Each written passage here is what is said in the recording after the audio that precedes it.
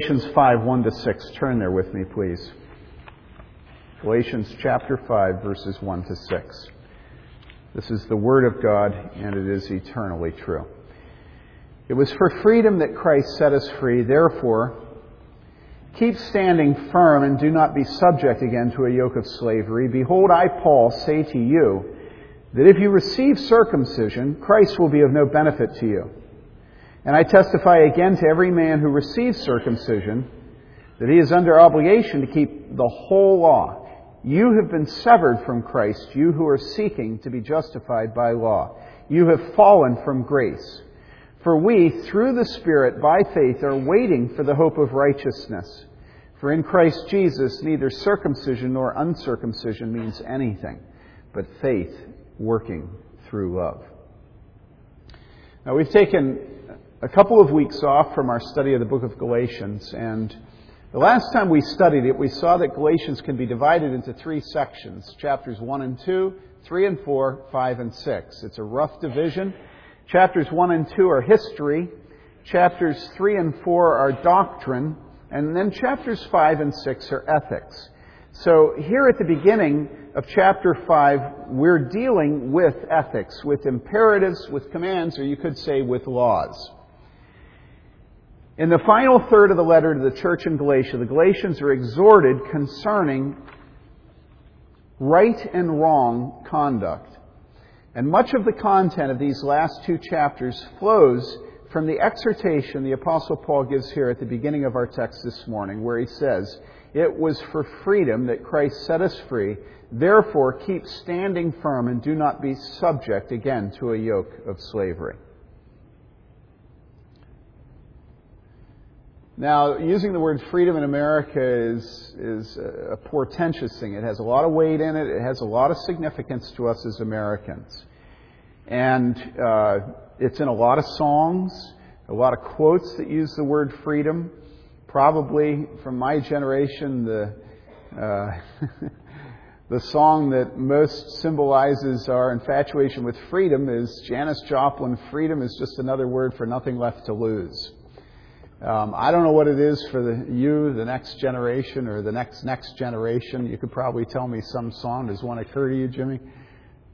Nothing. All right. Maybe you don't care about your freedom, right? Wait, I heard one. Oh, yeah. But isn't that The Who? That's like my generation, yeah. I'm free. Do. Yeah. There are different kinds of freedom, and obviously Janis Joplin was not talking about the freedom spiritually that the Apostle Paul is speaking about. But let's spend just a second thinking about the kinds of freedom that the culture thinks about. Political freedom, for instance, and economic freedom. Or think of Martin Luther King's statement, free at last, thank God Almighty, I'm free at last. Freedom to our culture is precious, and it's a very sad thing that our culture considers freedom so precious but knows nothing of it.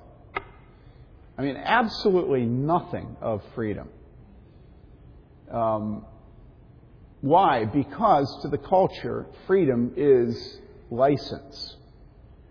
Our culture is not able to make the distinction between true freedom and bondage to our own appetites and desires. So to the degree that in our culture we're able to give in completely to the passions. This is the reason, by the way, that passion is such an in word today. Because our culture is completely romantic and completely into giving in to whatever inclination hits it. And so even in worship, the biggest word in use today is they worship passionately. Think of the the band or the assembly that Rob took a bunch of you to a few years ago. I think it was called Passion. I'm not saying passion is bad, and certainly passion for Christ is something that's woefully lacking in many of our hearts. Nevertheless, the world, when it uses this word, means something very different than we mean when we say freedom. Now, in the political realm, are we willing to defend freedom? This is one of the issues that you see in political philosophy today, where people are talking about the fact that we've inherited freedom, but we're entirely willing to see it taken away from us. And you know that in political science classes today, there are lots of debates over the degree to which, for instance, the Homeland Security Acts, all the laws that came after 9/11 did or did not encroach upon the freedoms that we have received as Americans. And so when we think about freedom, we think, we live in a culture that thinks it's free. We live in a nation that loves its freedom. Everywhere around the world, people look at us and say, now, Americans, United States citizens, are free. We think of the fact that the men in the military are fighting for our freedom. The people in the past have given us freedom. But when we turn to the book of Galatians, we see that it's not political freedom. It's not freedom to engage in whatever our desires are. It's not freedom economically, being able to buy anything you want, to be independent, financially independent. This is not what the Apostle Paul is speaking of. And by the way, I would say what Martin Luther was saying when he said, free at last, thank God Almighty, I'm free at last. Absolutely not what the Apostle Paul was speaking about. You can be a slave and be completely free. And this is what the meaning of all the Negro spirituals are. All right? What is this freedom that the Apostle Paul is speaking about? Well, the freedom that Paul fought for on behalf of the Galatians was a freedom of conscience. A freedom from the accusation of both the Judaizers and the devil that the work of Christ, the blood of Christ, the cross of Christ is simply not enough. All right? This is the freedom that the Apostle Paul refers to when he says it was for freedom that Christ set us free. How did Christ set us free? When did he say it's finished? He said it on the cross as he poured out his lifeblood for us. That is the moment when we were emancipated. All those who have faith in Jesus Christ. Luther says this, Christ has made the Christian free from God's everlasting wrath. Our conscience is now free and quiet, not fearing the wrath to come.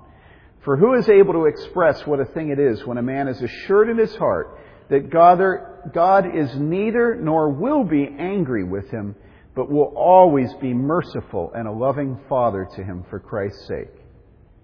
And then Luther says this is indeed a marvelous and incomprehensible liberty.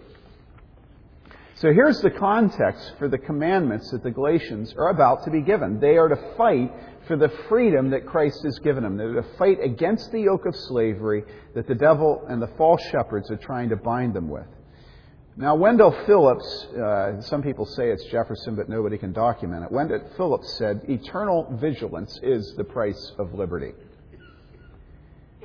And what's true concerning political freedom is also true concerning spiritual freedom. For instance, think of 1 Peter 5, what it says about vigilance. It says, be of sober spirit, be on the alert. Your adversary, the devil, prowls around like a roaring lion, seeking someone to devour. But resist him firm in your faith. Isn't that interesting? Firm in your faith. I always want to make faith out to be sort of a soft and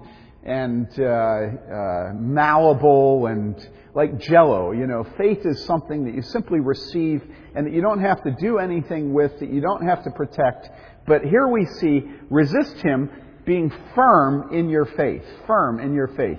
Knowing that the same experiences of suffering are being accomplished by your brethren who are in the world. So, because Satan is roaming around prowling like a roaring lion seeking someone to devour, we are to resist him firm in our faith. And this is what Paul is saying when Paul says that we are to defend and to protect and to stand in our freedom.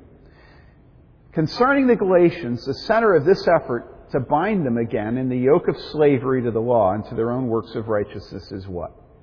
What's the center of it? The center of it is what? The center of it is circumcision. All right? This is the issue that's brought up again and again in the letter. Circumcision stands in place in the book of Galatians as sort of the central argument that all of the battles over freedom and slavery are happening in this church. All right?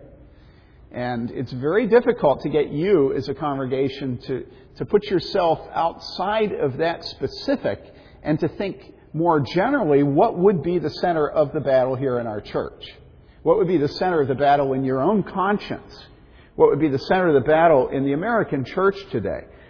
Scripture is not translated when you bring it out of Greek and Hebrew into English alone. But Scripture is also translated when we take what is said to the church in Galatia and apply it to ourselves. It's not simply enough to make a big show of showing exactly what's going on in the church of Galatia if we are not today seeing, all right, well, what is the central argument today here among us as to what would be bondage and what would be freedom for us? How do we try to make other men's consciences enslaved? What do you and I do about that? And it's in the application that typically you get upset with your preachers. Because it's all well and fine to talk about what's going on in Galatia. But what if we ourselves are subject to allowing our consciences to become enslaved? And what if I get specific with you and say, well, are you sure your conscience isn't becoming enslaved here?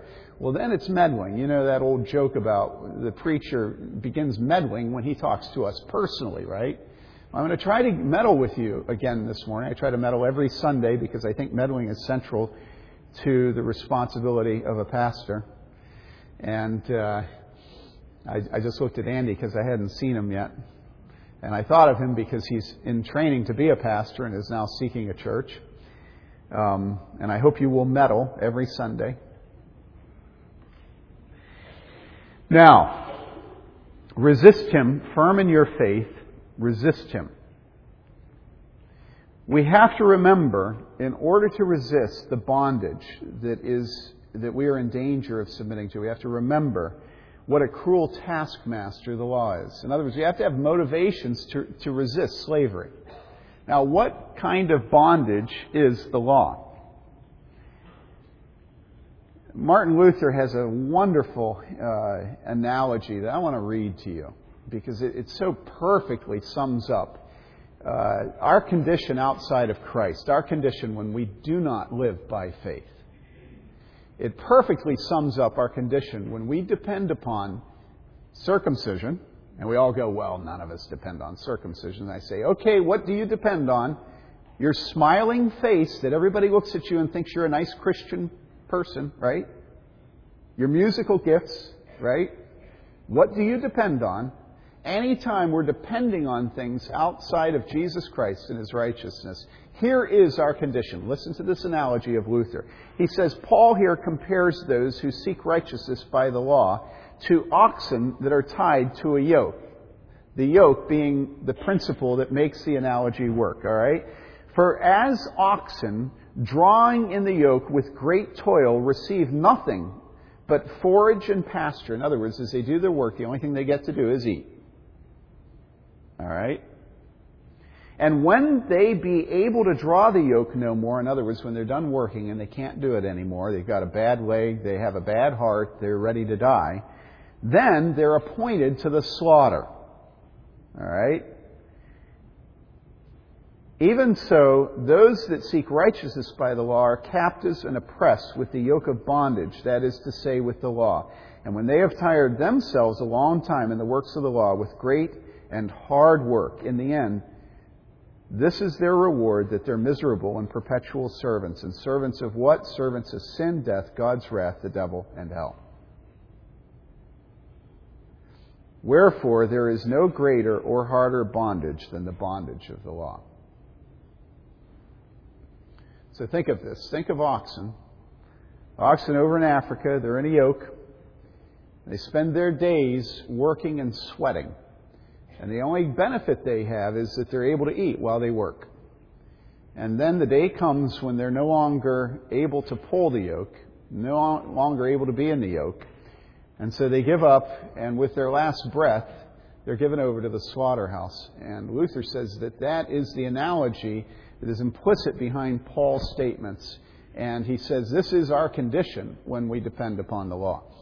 If you believe that going to Mass every single day, observing the fish and meatless Fridays, If you believe as a Muslim that celebrating Ramadan, if you believe as a Jew that Yom Kippur or any of the other holy days, if you believe that circumcision, if you believe that baptism and communion, all right, if you place any of these things as works that are to add to the work of Christ, you say, well, I value Christ, I'm committed to Jesus, I have faith in Jesus, but, and there the but is, it can't simply be Jesus, it can't simply be the work of Christ, it can't simply be the cross.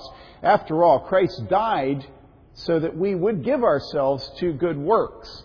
And I have to be a responsible Christian. I have to at least look like I'm a responsible Christian to other Christians. And these men coming up from Jerusalem say that if I'm circumcised, then I'll look like a responsible Christian to other Christians.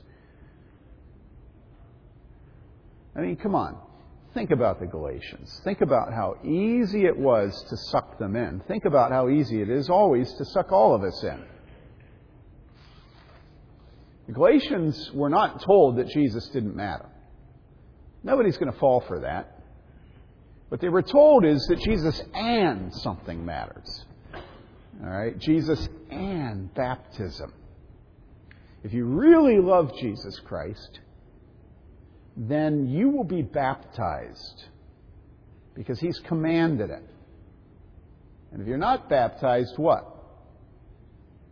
Well, ask yourself that. Is baptism just transparently replaced circumcision? We know there's a tie. We know that baptism is the mark for Christians today, as circumcision was the mark in the Old Testament. And so if Paul is saying if you're circumcised, it's hopeless. You're in bondage and you're cut off from Christ. Well, it's because now it's baptism. The Apostle Paul is making the argument that circumcision is done and that the new covenant has baptism. But the problem is that the Apostle Paul does not say that. I mean, do you understand that? This would be the perfect time to say it. You know? Look, the reason I'm being so hard on circumcision is that there is a new sacrament that's replaced it. Don't you get it? These Jews are not willing to move from the Old Covenant to the New Covenant. Come with me, I'll move you over into the New Covenant. And if you give yourself again to circumcision, well, you're back in the Old Covenant. You're cut off from Christ. You're under the law. And so, forget circumcision. Be baptized. All right? And listen, throughout the history of the Christian church, that has been one of the main dangers that has seduced people back into bondage, is baptism.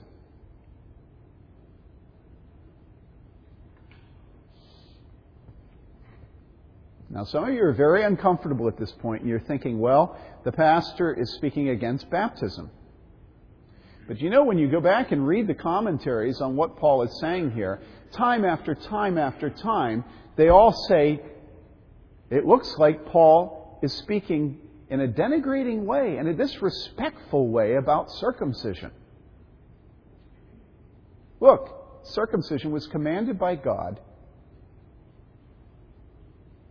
No one is saying that circumcision was something that from the beginning brought people into bondage. Nobody's even saying that Timothy, who Paul had circumcised, as he was making these arguments, that Timothy was in bondage. What is being said is that when you take circumcision, or the Lord's Supper, or baptism, and you place them as things that merit the attention and favor of God, that you are giving yourself to your own pride, your own self-will, your own works, and you're back in bondage, and Christ is worth nothing to you. And okay, so is there anybody here that sees baptism as being the thing that's replaced circumcision, the thing that we must do or we are not saved? Or another way of saying it is anybody seeing baptism as something that when we do it, that we are saved? And immediately you call out scripture texts that talk about baptism and salvation in a parallel context. I say, look, interpret Scripture by Scripture. If you've got one text that places baptism and salvation in a parallel context, and you've got the whole book of Galatians, which do you think takes priority? Do you know how many people have gone to hell thinking they're saved because they've been baptized? Not to put too fine a point on it. I mean, you get my point. Baptism does not save anyone. And you say, but that's contradicting Scripture. I say, no, it's in entire harmony with the book of Galatians. You say, well, the book of Galatians doesn't talk about baptism. I say, that's my point.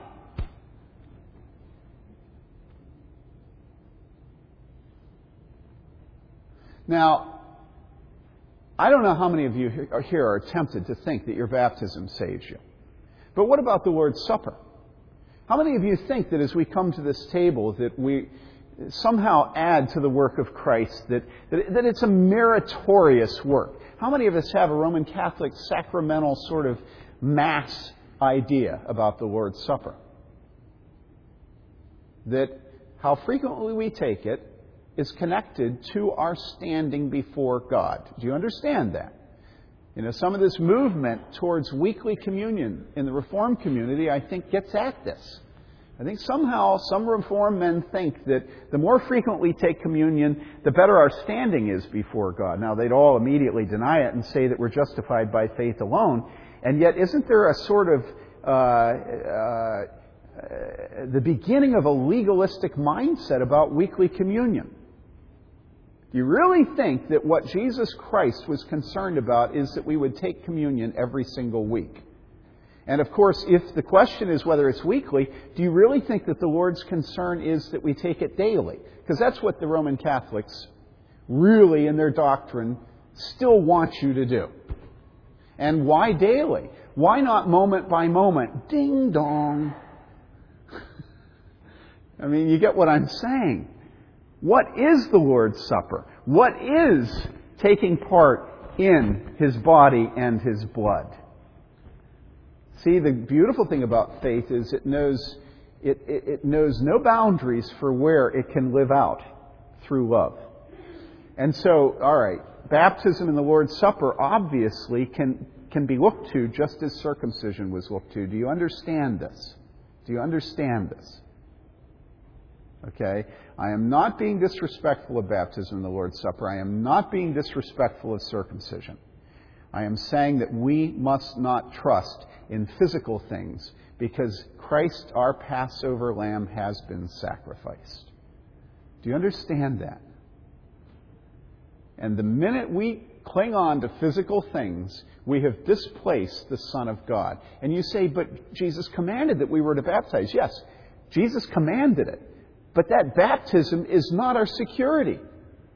It is not our hope. It's not the thing that impresses God and says, all right, by virtue of them being baptized, they're transferred from death to life. It just ain't true.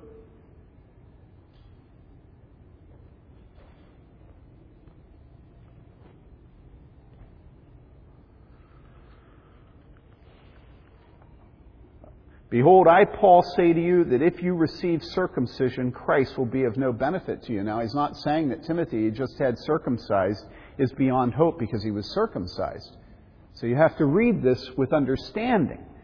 When he says receive circumcision, what he's referring to is those who place hope and faith in circumcision.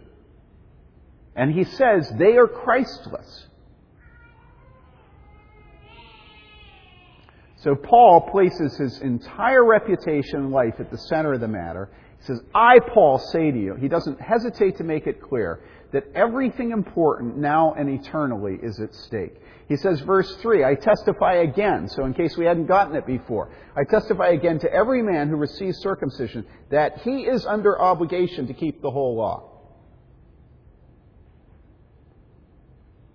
He had said earlier in chapter 3, verse 10, cursed is everyone who does not abide by all things written in the book of the law to perform them.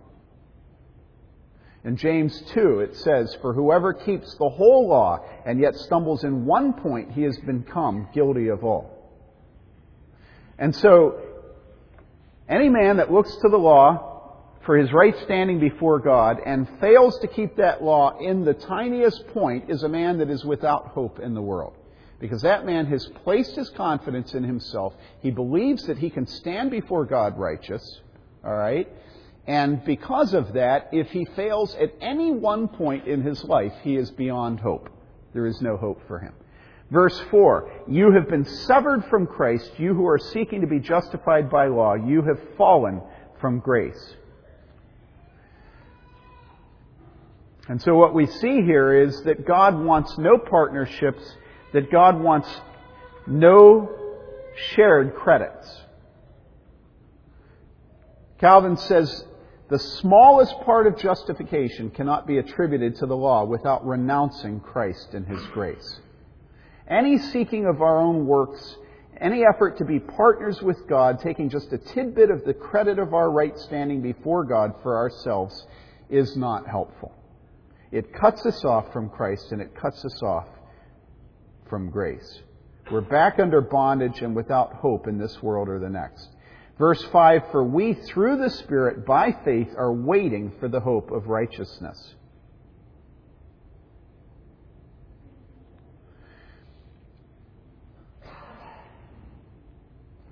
What does it mean to wait?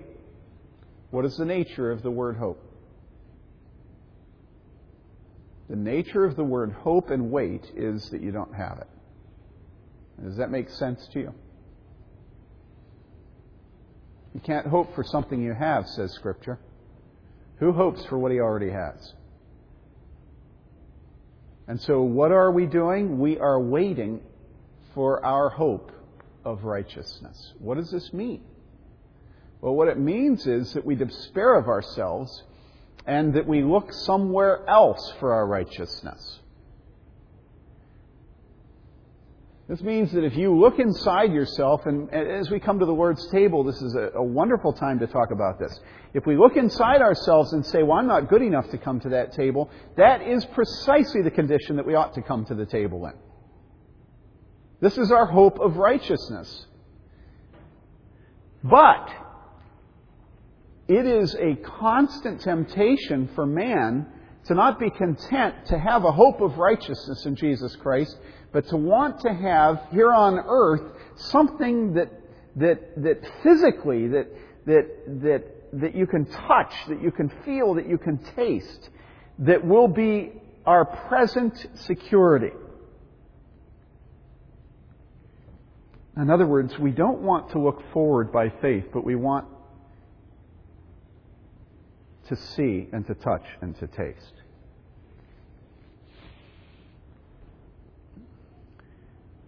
Now I know, I have mentioned this again and again during our time of studying Galatians. I know that it's very uncomfortable for all of us to think in terms of there being anybody today who is making the Galatian error. I know that.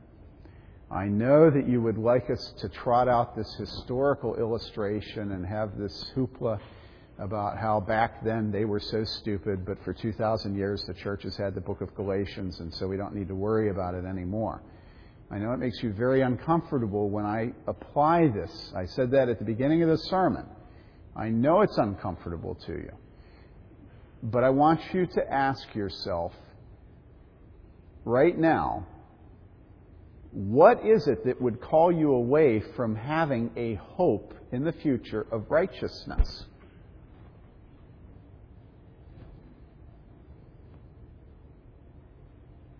For we, through the Spirit, by faith, are waiting for the hope of righteousness.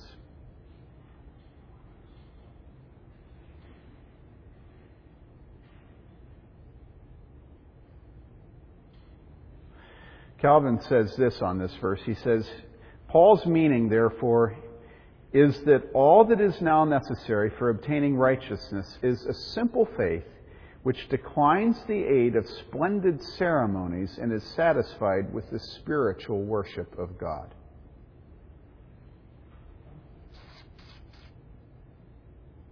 So, okay, we can trot out Galatians and talk about the historical battle that Paul had, and then we can trot out what? The Reformation, and talk about the historical battle that Calvin and Luther had. Right? And what we keep doing is we just keep trotting out these historical examples, but we're never in danger. And our loved ones are never in danger. Now, let me ask you a question. If you go to a liberal church, a mainline denominational church, all right, and you always know it's dangerous when I walked down.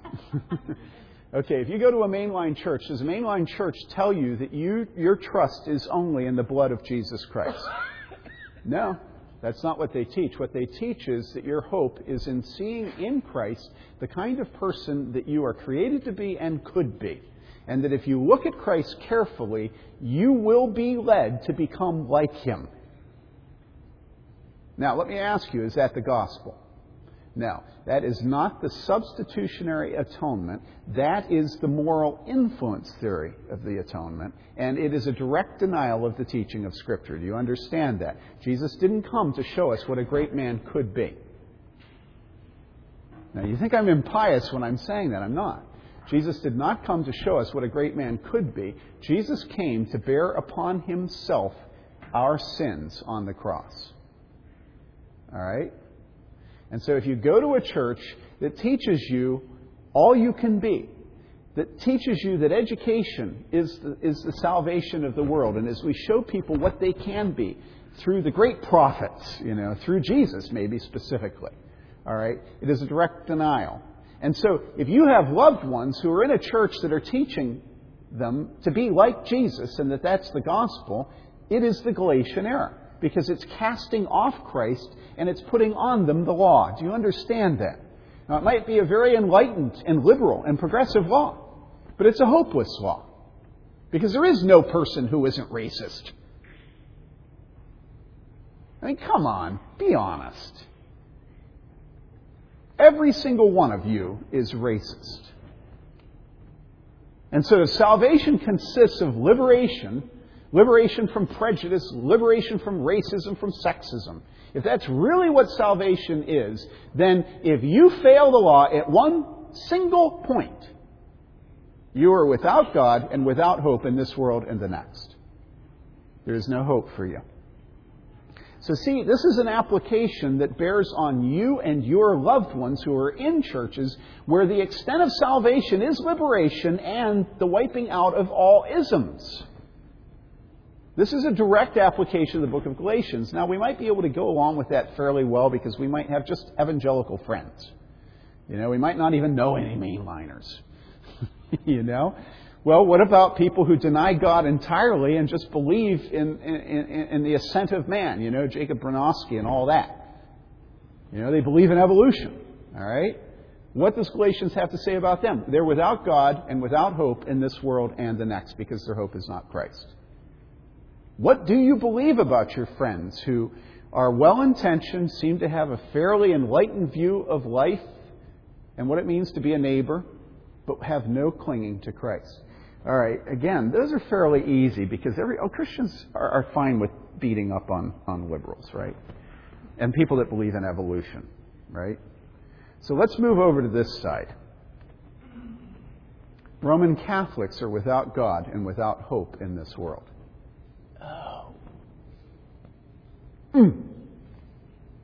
That one does not go down easily. Why?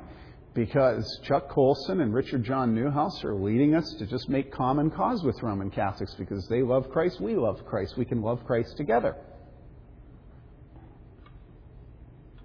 But what is Catholicism? Has it changed in its essential nature since the Reformation? If the book of Galatians is to teach us to let go of ceremonies, to let go of all of these things which we cling to, which seem to have great physical mass. Do you understand this? And to cling to our hope of righteousness. Do you understand this? What is the Vatican in Rome? Sure, we appreciate the Roman Catholics for making common cause in opposing abortion. We appreciate them for many things. But is the gospel in Rome?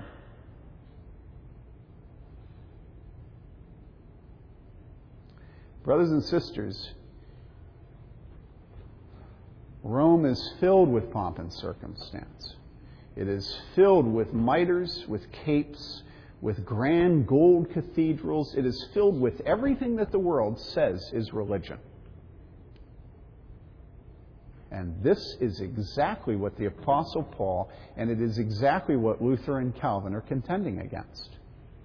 Because it ends up having people crawl on their knees up the steps of the Cathedral of Guadalupe, or whatever it is in Mexico City that I saw it. It ends up with people being taught, as I read in my Roman Catholic publication, The Wanderer, this last week, that if someone has their last rites at precisely the moment when they have cleaned their conscience of all of their mortal and venial sins, then it is possible for that person to jump across purgatory directly into heaven. All right? Now, come on. How can you have that in a common magazine going out to all Roman Catholics without them thinking that their salvation, that their good standing with God is tied to when they die and what they have done moments before they die? And we're talking moments. This is what they teach. Okay? Even the distinction between mortal and venial sins, is that here in the text? I'm not saying that all sins are exactly the same and exactly evil. That's not what I said. What I asked you is the distinction between mortal and venial sins here in the text? No, because the text says that if you fail in the tiniest one portion of the law, that you are without hope. And it doesn't matter if it's venial or if it's mortal. All right. What we want to do again in our hearts is we want to say that this battle is a battle that's in the time of Paul in Galatia. It may have been in a number of cities in the time of the early church, and that it was certainly in Europe during the time of the Reformation. But that today, it's not in evangelical churches. It's not something that our hearts are in jeopardy over. You know, I'm not in danger of having my conscience become bound again. You know. And certainly my family members are all saved. And if you call that into question, then I'm not sure I want you preaching to me anymore.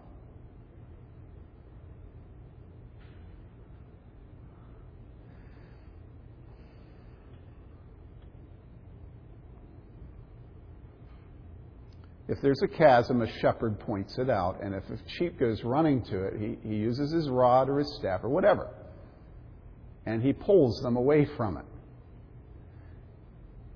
And if you love your family members, you're going to be honest with them. That if they believe that lighting candles and paying for masses and going to church every day and observing the holy days and being circumcised or baptized or taking communion, if they believe that they can add to the work of Christ through those things. And you say, well, they never say that they believe that they can add to the work of Christ. I say, yeah, look at them and you will know what they believe. Look at them and you will know what they believe. If that is the condition, then what Paul diagnoses is true of your loved ones. It is that they are without Christ in this world. If they are trusting their baptism to save them, the fact that they hold membership in a church, they are without God and without hope in the world. Now, I will make a qualification, and that is that I do believe that there are many Roman Catholics who are believers. And you know why? They're believers because they do not believe the doctrine of their church. Because the Roman Catholic Church holds to ex opere operato. And if you don't know what that means, go on the web and read it. And that is to add to the work of Christ and to trust in something beyond it. And so, do you love the doctrine of Paul? And do you think it has application to you and your loved ones? Do you love it? As you love this doctrine, you love Christ. As you love the blood of Christ and the work of Christ, you despise any work, anything we would trust in ourselves. You despise any system of doctrine that would cut us off from Christ. Anything that would displace Christ in our hearts. This is biblical faith. And it does have application.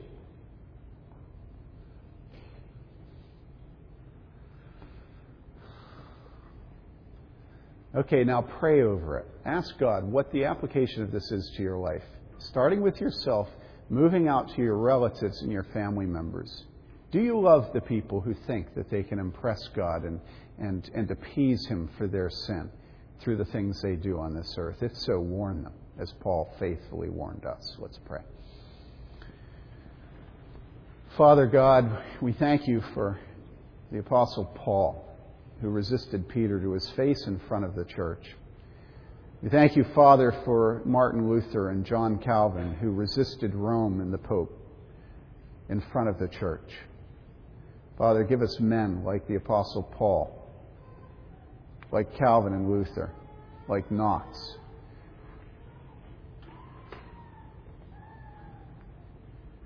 who will stand against the seductive works of the flesh that we trust in, the pomp and circumstance, the gold and silver and bronze, the mitres and the capes and the holy days, all those things that seek to cut us off from a simple childlike dependence on the blood of Jesus Christ our Lord. We pray this in His name. Amen.